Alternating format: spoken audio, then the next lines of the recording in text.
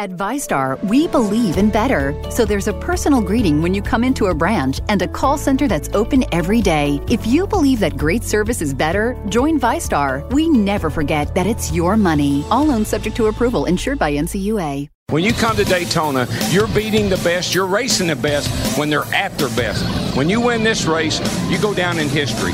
Prior to the start of the 2003 Daytona 500, the drivers paid tribute by having decals on their cars in honor of the astronauts who were killed in the Space Shuttle Columbia disaster just 2 weeks earlier, similar to the 1986 Daytona 500, in which they paid tribute to the fallen crew members of the Challenger. This race was cut short when rain ended it after 109 laps. Ryan Newman was part of a wild accident in the Tri-Oval, where his number 12 Dodge tumbled end over end.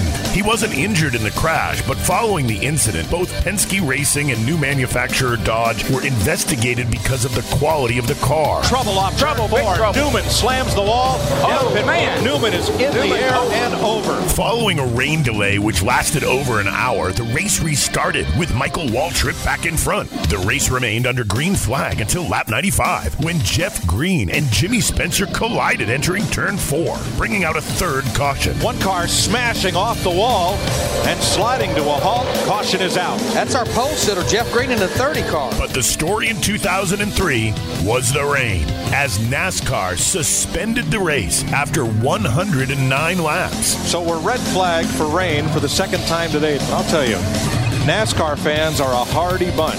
And hanging out in front was Michael Waltrip, who slid into victory lane, winning the race for the second time in 3 years and giving him his third NASCAR Winston Cup win. Ladies and gentlemen, it's official. The rain is persistent. It's going to continue through the night. The race has been called, and Michael Waltrip is a two-time champion of the Daytona 500. Michael Waltrip, a shortened trip around the Tri-Oval in the 2003 Daytona 500.